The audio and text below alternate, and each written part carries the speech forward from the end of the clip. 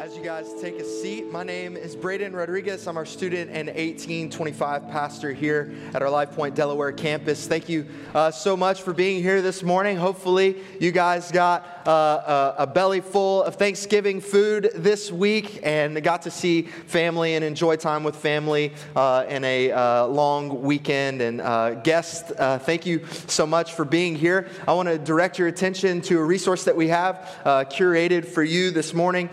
It's called lpguest.com. If this is your first time, second time, third time, or you've just never been to this website and you would like to know what it is, you can pull out your smartphone, go to lpguest.com. You'll see there's some QR codes in front of you as well that'll bring you to there. And once you get there, there's our message notes. There's a few different resources from our website. But the main thing I want to point you to this morning is our guest information card.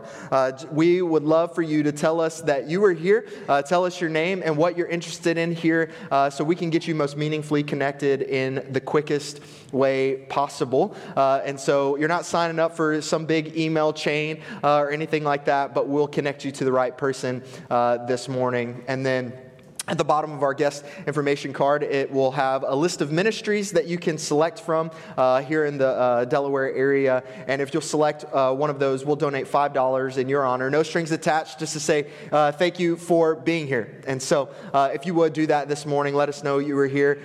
Church family, again, welcome to you. We also have, if you've noticed, some white Christmas trees out in our lobby. They're not just for aesthetic. They are very nice, but it is our blessing tree. Every year we are able to do this, and you'll see there's some QR codes near it as well. What this is for, our blessing tree, is for people to go and tell us if they know about someone who has if they're a single parent and have children, and could use that blessing this year from our church. We do a lot of things out in our community. We're able to give out a lot in our community, but this is one of the few things that we get to do internally for our members and regular attenders who need the help this year. So again, if you know a single parent who's going through into this season and could use that blessing, please go out there, scan that QR code, and let us know about that. We would hate for someone to be glossed over, and you're like, well, I know of someone. Should I go sign up? What if someone else puts them on there? That's okay. We can sift through the list. Feel free to go out and do that. A couple of other things this morning I want to let you know. We don't have student ministry tonight, and so I'm the student pastor, right? I got to throw in one little thing. We don't have students tonight. Enjoy, again, that long weekend, students, with your family. But let me catch you up now to where we've been thus far in this series, right? This is the last week of our series in which we've called Exiles. Exiles, we've been walking through the book of Daniel, and we've been looking at these guys named Daniel, Shadrach, Meshach, Abednego, these pretty popular characters, and we've been looking in this Exile series. The tagline to our series is citizens of a different kingdom. Ultimately, yes, they are part of the kingdom of Babylon, but we see that they are part of this different kingdom, a heavenly kingdom. Thus far in the book, we've looked at the first few chapters. We're going to be in chapter 6 today, so if you have your Bible, you can go ahead and open to Daniel 6. But where we've been in the first couple of chapters is that we see these boys, Daniel and his friends, captured, brought into Babylon, and are re-educated, retrained. At one point, his three friends, Shadrach, Meshach, Abednego, are thrown into a fiery furnace. Daniel is often hard-pressed by giving hard news to these foreign kings. And yet, Daniel and the boys are always faithful. That every time they're faced with this hard situation to give hard news to the king, they do it. When they're faced with the worship of idols, they don't bow down. They worship the living God. And yet, in all of this, they even love their enemies, pray for their enemies, seek the welfare of their enemies, and they do this all in the name of the Most High God, Yahweh. We see in Jeremiah that Jeremiah actually prophesies that this is going to happen. That this is going to happen, that the people have sinned against God, and they're going to be taken into Babylonian captivity, and they're going to be there for about 70 years. Jeremiah 29:11, we know this popular verse. It says, "For I know the plans I have for you, says the Lord, plans to prosper you, not to harm you, to bring you to a peace and an end." That's right in the middle of right before what Jeremiah would say is, hey, you're going to go into captivity for 70 years. And when you're in captivity, here's what I want you to do. And Daniel and the boys, they do everything that Jeremiah has said.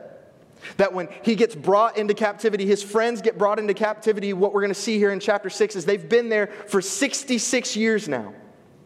The 70 years that Jeremiah has prophesied is coming to this closing end, and people are going to start to get brought back to Jerusalem and to rebuild the temple. We see that in Nehemiah and Ezra, those books later on in the Old Testament. But what happens is in Jeremiah 29, he says, hey, while you're living in captivity for 70 years, I'm going to ask you to do something. Seek the welfare of the city. Grow your families. Continue to follow God. And then we get verse 11. For now I know I have the plans I have for you, says the Lord. Plans to prosper you, not to harm you. He's going to bring you back one day. And here we see all of this played out. Daniel and his friends have been under multiple administrations. They've been studying for quite some time, and now Daniel is probably in his late 70s, early 80s, and has been in Babylon for about 66 years. Faith is more about how you live over where you live. That's what we've talked about every week in this series. Faith is about how you live more than where you live. These guys are ever faithful in the midst of a society that is full of idolatry, jealousy, evil satraps, and evil officials. They all call upon God the whole time. They all seek the welfare of the city the whole time. And they're faithful to God and His commands the whole time. I think that hits really close to home. That we live in a culture now that is this myriad of ideas and ideals and evils, and I think God is calling us to do the same thing. That as we live as exiles, waiting for our heavenly home, that we would live faithful. No matter that's in your job, in the coffee shop, in the gym, here at church, in your homes, where there's a myriad of ideas floating around, a myriad of evils and idols floating around, that you would be called to live faithful to the Most High God. Today, as we look at Daniel chapter 6, I'm going to ask this question up front, and we're going to hopefully jump through all of this question as we continue on. But the main question I want to ask you today is, who and how are you serving faithfully? Who and how do you serve faithfully? We'll look at that in Daniel chapter 6. Let's pray. Father, we love you. We give you all glory and honor, for you are the only one worthy of it all. God, today as we open your word, we ask that you would take the seed of your word and plant it deep into our hearts. Father, would your word produce in us 30, 60, and 100-fold, as your word has said. And as the old prayer goes, Father, what we know not today, would you teach us? What we are not today, would you make us? And what we have not today, would you give us? All for the sake of your Son, who is our Savior. Amen. Daniel 6, starting in verses 1 through 5, says this. It pleased Darius to set over the kingdom 120 satraps to be throughout the whole kingdom, and over them 3 high officials, of whom Daniel was one, to whom the satraps should give account, so that the king might not suffer loss. Then this Daniel became distinguished above all the other high officials and satraps, because an excellent spirit was in him. And the king planned to set Daniel over the whole kingdom. Then the high officials and the satraps sought to find a ground of complaint against Daniel with regard to the kingdom. But they could not find ground for complaint or any fault, because he was faithful. No error or fault was found in him. And then these men said, we shall not find any ground for complaint against Daniel unless we find it in connection with his God. So what's happening here in Daniel chapter 6? It's the start of one of the most probably famous stories that we get out of Daniel. It's Daniel in the lion's den. Daniel has been super faithful to the king over multiple administrations, has been super amazing, and has now been promoted many times throughout the kingdom. And now this new king comes and he says, I'm going to set up all these satraps, officials, governors, mayors, whatever you want to call them. I'm going to set up all of these officials, and I'm going to have these guys that are like my 3 right right-hand man's, and Daniel as one. And ultimately, Daniel shows himself to be so faithful, so excellent, so faultless and errorless in serving the king that he says, this guy will be the one that everyone answers to. It says he's got this excellent spirit. We'll jump into that here in a moment, but where I want to start today is with Jesus. And why? Why do I want to start with Jesus at the beginning of Daniel chapter 6, verses 1 through 5? Because it says in the scriptures, here's why. Because it says in the scriptures that all of the law and the prophets and the Psalms point to Jesus. Jesus would say in John chapter 5 that all of it bears witness to him. Where do we see Jesus here? Daniel was a great prophet. Yes. A faithful prophet, yes. A prophet with an excellent spirit, was faultless and errorless, at least in regards to King Darius and King Nebuchadnezzar. But you know what? There's a prophet who was more faithful, even when everyone was faithless to him. There was this prophet who was more distinguished above any other official. There was this prophet with a more excellent spirit. There was this prophet with a more faultless record, no error record than this. Jesus. The one who was, is, and will always be the highest official, prophet, priest, and king. The one who was God and man at the same time, wrapped on humanity, yet all divinity, and had a spirit flow out of him that was more excellent than any spirit, named the Holy Spirit.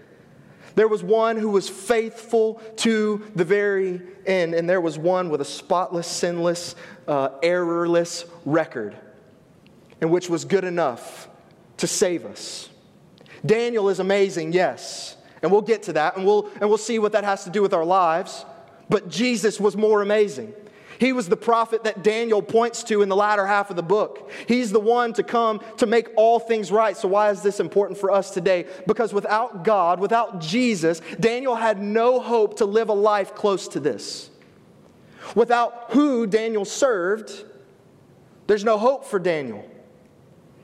If we aren't serving the Most High God, the highest of all creation, right? Jesus, the one who was born into creation. If we're not serving the God who wrapped on flesh, we have no hope to even look close to faithful. We have no hope to look any sort of excellent.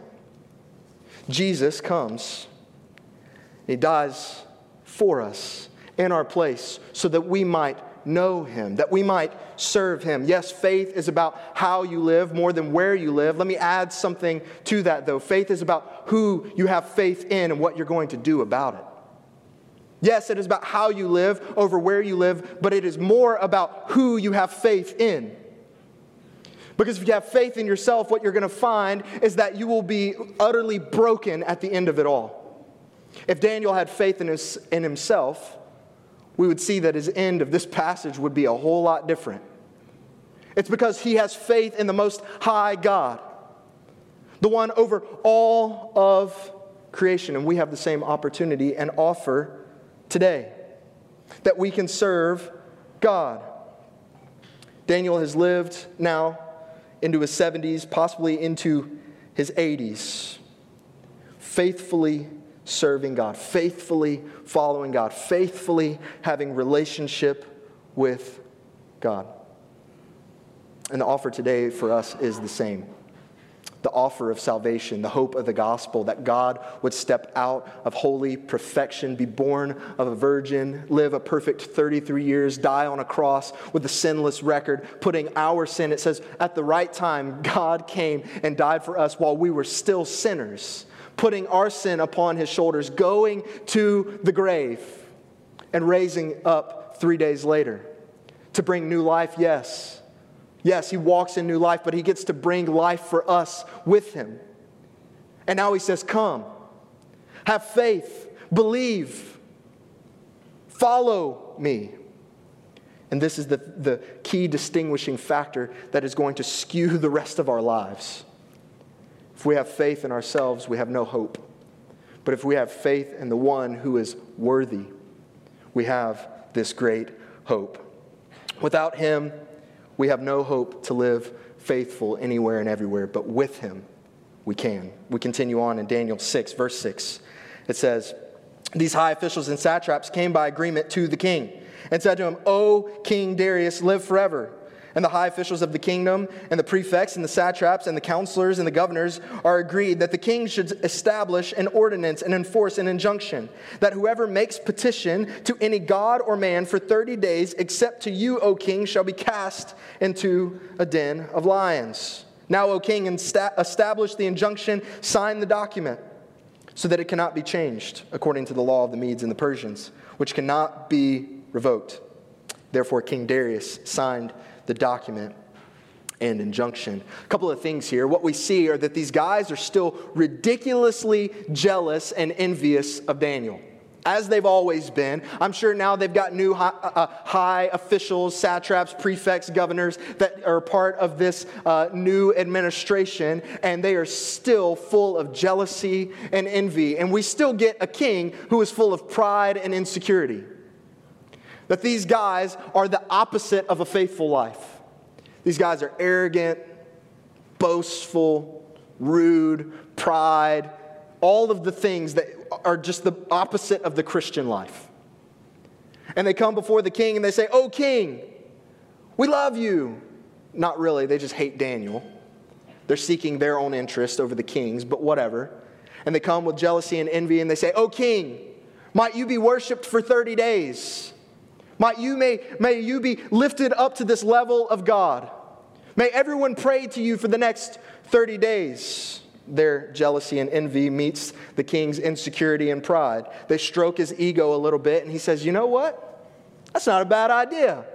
You know what? Yeah, let everyone worship me. Let everyone love me. Let everyone pray to me for the next 30 days. Surely I'm attained to the level of deity, right? Or at least people need to see me as such." I think it's this beautiful mashup between his pride and insecurity that lets this deification come to himself.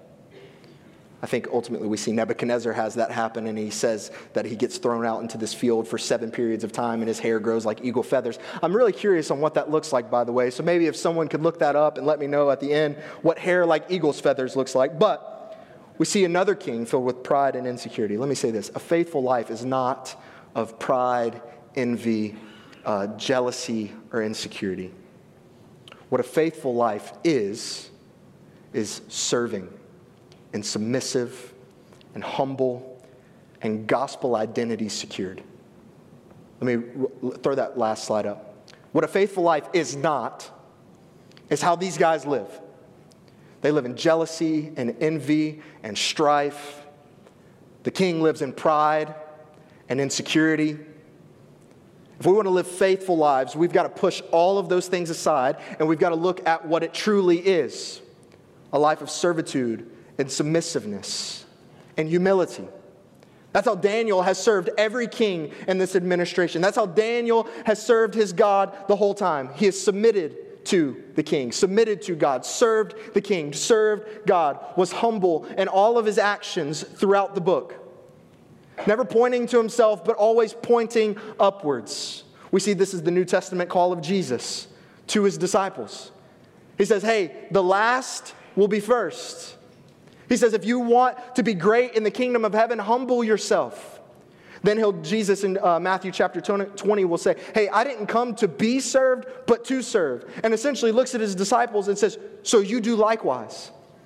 I'm the high king of heaven, and I didn't even come to be served, but I came to serve. So love one another.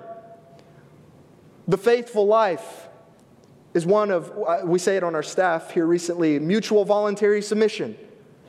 That we bend to one another, and we love one another, and we submit to one another, serving one another in humility. And that last part, his identity is secure. We see the king's identity is insecure. Right, yeah, worship me. Either he thinks he's on the level of God, or that he should be on the level of God, or probably a combination of the both. Daniel says, no, I'm very secure in whom I serve.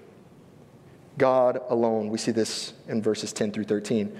And when Daniel knew that the document had been signed, he went to his house where he had his windows in his upper chamber open towards Jerusalem. And he got down on his knees 3 times a day, and he prayed and he gave thanks before his God, as he had done previously. Then these men came by agreement and found Daniel making petition and plea. He's asking God for help. In verse 11, plea before his God.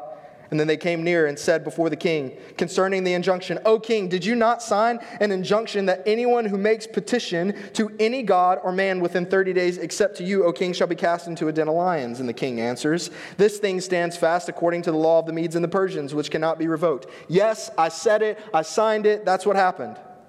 Verse 13, they answered and said before the king, Daniel, who is one of the exiles from Judah, pays no attention to you, O king, or the injunction you have signed, but makes petition 3 times a day.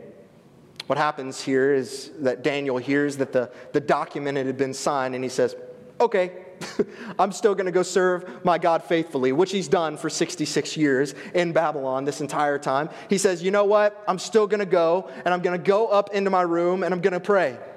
Windows open 3 times a day. I'm still going to continually serve my God in faithfulness. What seems to be brought up in this passage is Daniel versus Darius. But I don't think it's actually Daniel versus Darius here. I like the way that one of the commentators said it as I was studying this week. On one hand, we have Darius, the ruler of all peoples, nations, and languages that dwell on the earth and enforcer of the law of the Medes and the Persians. On the other hand, not Daniel, who we have is the God of Daniel, working signs and wonders in the heavens and on earth, and the enforcer of the Jewish law. The kingdoms overlap, and the question of sovereignty has to be resolved. This is by Tremper Longman III. Not that that name matters to us this morning. I just thought he had a really cool name, right? But it's not Daniel versus Darius here. It is God and his kingdom. And ultimately, what we're going to see is this kingdom of darkness clashing against one another. Later in the book of Daniel, Daniel's going to pray for quite some time. And this angel appears to Daniel and he says, Daniel, I was on my way. I heard that God sent me, but we got in this spiritual battle along the way. There's this battle that is happening in the heavenlies as Daniel goes to pray, as Daniel faithfully serves God. We see this as a New Testament idea as well. That Paul would say, we're not wrestling against flesh and blood. This is not Daniel versus Darius. We're not wrestling against flesh and blood. But what he says, Paul says, is we're wrestling against these rulers and principalities over this dark age. And this comes to light here, that these kingdoms begin to clash. Maybe we need to take a step back sometimes and say, hey, this person is not necessarily giving me a personal attack, but see it for what it most truly is that there's this kingdom of light inside of us, and as we're trying to live for it, there's this kingdom out here that's trying to work against us.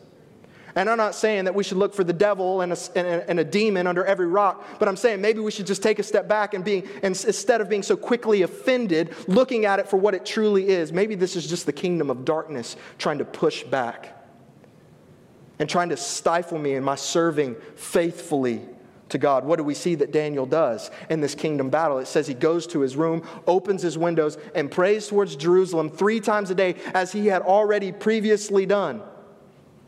He continues on in being faithful. Why does he open his windows towards Jerusalem? In 1 Kings chapter 8, 35 and 36, they're dedicating the temple Solomon has now beautifully built. And Solomon says, God, if we ever sin against you, may we come down on our knees and pray towards this place that you may forgive us. Daniel goes to his room 3 times a day, just as he had always done, praying towards the temple.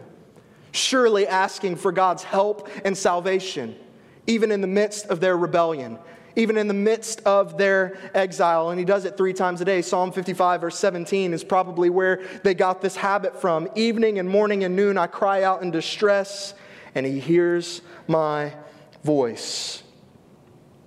Play this math out with me for any math nerds in the room. If Daniel prays 3 times a day, right? That's at least 3 times. And he does it every day of the year, 365 days a year. And he does it for 66 years in which he's been in captivity. Daniel has now offered up 72,270 prayers at least before his God. Praying, God, would you move? God, would you help? God, would you save? A faithful life is a life marked with prayer.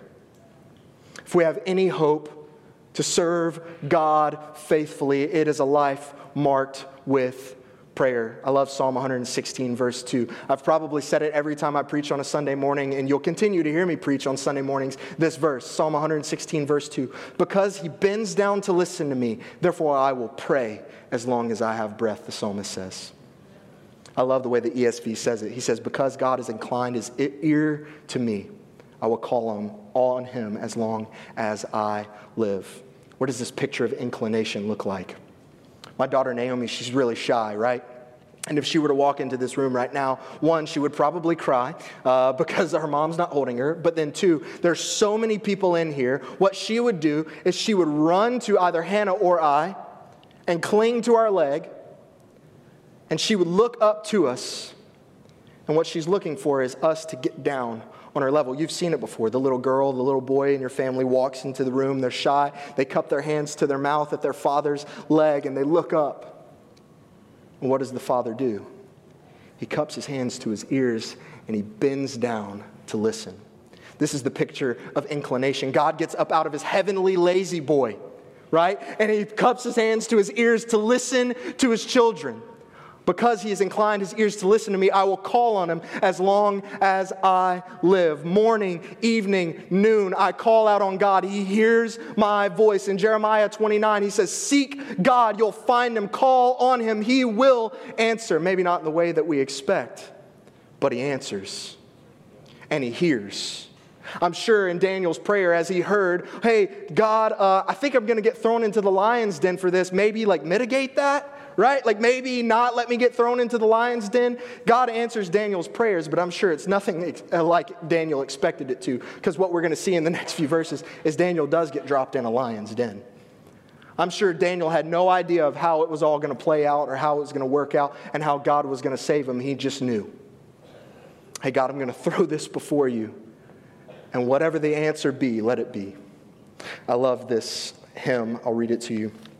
I love this hymn as I was looking and studying this morning. I found this.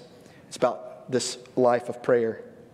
Would you fear to have your windows open 3 times each day if sinners saw that you were kneeling 3 times to pray?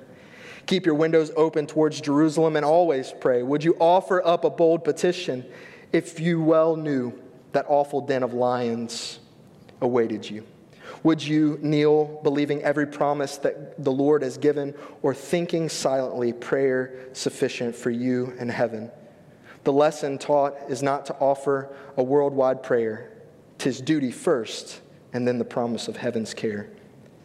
Then kneeling at morning and noon and evening, nor ever fear that others who are unbelieving your prayer may hear. Essentially, what the hymn writer is saying is, would you be bold enough to get on your knees and pray in spite of who's watching, in spite of the consequences, not because heaven has promised to us. He says, no.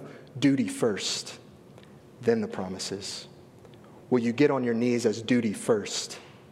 And then say, God, you answer the way that you will. This is the reason we trust him, because of his character and his faithfulness.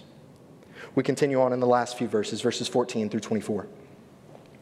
Then the king, when he had heard these words, was much distressed, and he set his mind to deliver Daniel, and he labored till the sun went down to rescue him. Then these men came by agreement to the king and said to the king, now, O king, that is the law of the Medes and the Persians, that no injunction or ordinance that the king establishes can be changed. Then the king commanded that Daniel was brought and cast into the lion's den. The king declared to Daniel, may your God, whom you serve continually, deliver you.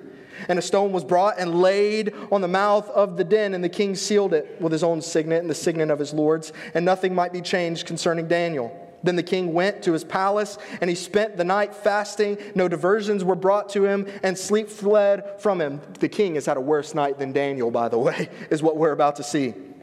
Then at daybreak the king arose and went in haste to the den of lions, and he came near to the den where Daniel was, and he cried out in a tone of anguish. The king declared to Daniel, O Daniel, servant of the living God, has your God, whom you serve continually, been able to deliver you from the lions? I love Daniel's response. O king, live forever.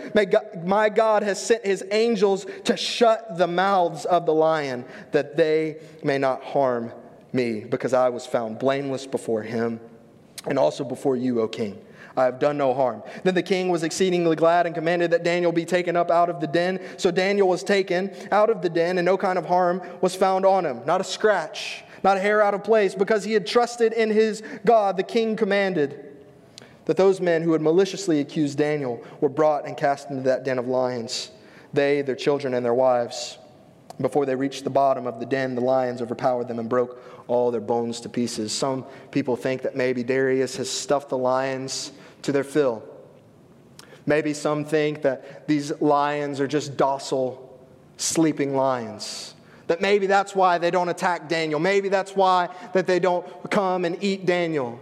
No, Daniel very clearly says it wasn't that they were filled to the brim, and it wasn't that they were docile lions. No, God has come and he has shut their mouths. I'd like to imagine that Daniel has probably slept on one of their fluffy manes all night as the king is fasting and in anguish over his decision. That Daniel is in complete rest. And we'll see that it is not because they're docile, not full lions, because when the enemies get dropped in, it says before they even reach the bottom, their bones are broken. God has produced a miracle here. Why? I think all of these things kind of come to a head here. That because of Daniel's faithfulness and looking towards God, praying towards God, being humble, submissive, serving, that God has shown himself faithful back to Daniel. We don't serve God, by the way, because he's going to give us something in return. We just serve God. But what we do see is that oftentimes when we're serving the Lord and we're faithful to the Lord, God has always been faithful back to us in many ways. And as a result of this faithfulness of God towards Daniel, someone gets to know God in his true power, and his name is Darius. As God has been faithful to Daniel, Darius sees. In this next few verses, he says, "Then the king wrote to all the people and the nations and the languages that dwell in the earth, peace be multiplied to you. I make a decree that in all my royal dominion people are to tremble and fear before the God of Daniel. And he is the living God, the enduring forever. His kingdom shall never be destroyed, and his dominion shall be to the end. He delivers and rescues. He works signs and wonders in heaven and on earth. He who has saved Daniel from the power of the lions." Then the last verse of the chapter. "So Daniel prospered during the reign of Darius and the reign of Cyrus of Persia." What we see is that Daniel faithfully serves God, and as a result of it, Darius gets to see God's faithfulness to his people. The first decree is this, is everyone look at me and worship me. His second decree, as he sees the faithfulness of God, he says, everyone look up. There's a faithful God in heaven who is over all things, whose kingdom will endure forever. This proclamation would have likely been sent out to hundreds of thousands, if not millions, of people in his kingdom. That is a result of one man's living faithful to God. Another man gets to see it, and then it's proclaimed to millions, if not hundreds of thousands of people. I want to end with this thought. A faithful life results in others seeing God's faithfulness. A faithful life results in others seeing God's faithfulness. You serving God, you following God, you will never know the domino effect it may have. My mom, bringing me to church, I don't think she had any inclination that one day I'd become a pastor. Maybe she did. Maybe she didn't tell me, I don't know. But I don't think when we started going to church that she had any inclination that I would even be standing here this morning sharing the good news of Jesus Christ to this many people. The result of one person's faithfulness could change lives forever. I've seen multiple students, 6th through 25 years old, 6th grade through 25 years old, give their lives to Jesus as a result of my mom's faithfulness. I track back my spiritual lineage. There was this man, his family didn't follow Jesus. He begins to follow Jesus. He has a son. He teaches his son about Christ. That son becomes a doctor, right? Not a doctor of like medicine, but a doctor in ministry, and preaches faithfully for decades. That man shared Christ with his son, who went into business and later in life decided that God was calling him to something different, began to go to seminary, becomes a faithful preacher of God's word. That guy pours into this, his name's David, pours into this guy named Kyle, who pours into this guy named Marshall, who poured into me. Each one of those men before me are pastors, preachers, and teachers who have reached thousands. And I just got to be one. You never know. As a result of one man's faithfulness, probably over 100 years ago, I get to stand before you, knowing Christ in a true way. Who knows whether or not your kids and their grandkids and hundreds of thousands of more might know Jesus as a result of your faithfulness today. So I end with this. Will you be a faithful witness? Who will you serve? How will you serve him? Let's pray.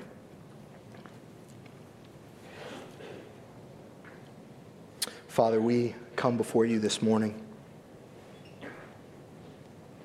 God, we ask that we all would faithfully serve you. That today we would look up instead of look at ourselves, and we would give you your glory and your worship. Today, maybe you've never started a relationship with Jesus. The offer of the scriptures is this, is that today is the day of salvation, that you can have a relationship with God. You can talk to God. God can hear you. He offers that. He offers salvation and new life. It says when we come to faith in him that our death is gone and we are raised to walk in new life with Jesus. Our heart of stone where we had no hope now is a flesh heart, and he fills us with his spirit. That's the offer today. Would you know him before you leave this place? If that's you, I would encourage you today. I know this is a big step. During this song, back to your right is our exit. Our Next Steps team will be out there. Please go and talk with someone this morning about what that decision would look like. And for the rest of us, as we've talked about how to serve God faithfully in humility and servitude and in secured identity in him, with a life's mark with prayer, and one that is evangelical, going out and sharing this good news. Would you be faithful today? Maybe there's some things you need to tweak and change in your life. I know there are always things that I'm tweaking and changing in my life. I'm in the boat with you, and so are the rest of us. Would you begin to look inwards and deeply and say, what is it that has to shift here that I may serve God faithfully? God, as we worship you today, may we move in action according to it. According to your word. May we serve you faithfully, whether it be for the first time today, or we make those tweaks and changes as we've done all of our days. I pray all this in Jesus' name.